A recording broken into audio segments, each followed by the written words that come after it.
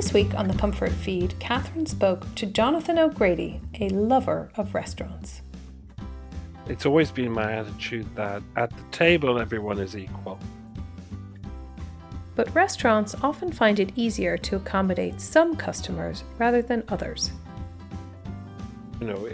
Getting to your table, the disruption you cause to the other diners,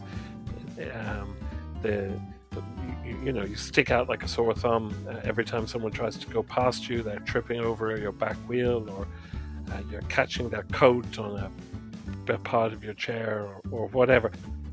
Jonathan understandably did not like feeling like his wheelchair was in the way as he was enjoying his meal. App developer Matt McCann had some similar experiences. Growing up in Dublin, while it's become a more accessible city, there are still places that I'd want to go to with friends, and I'd get there and there were steps.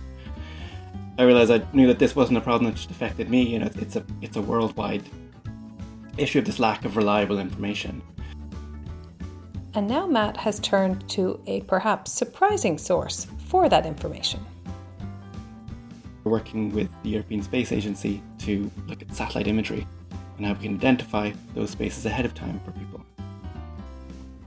So this week on the Comfort Feed, join us for discussions of how to make everyone feel at home in a restaurant.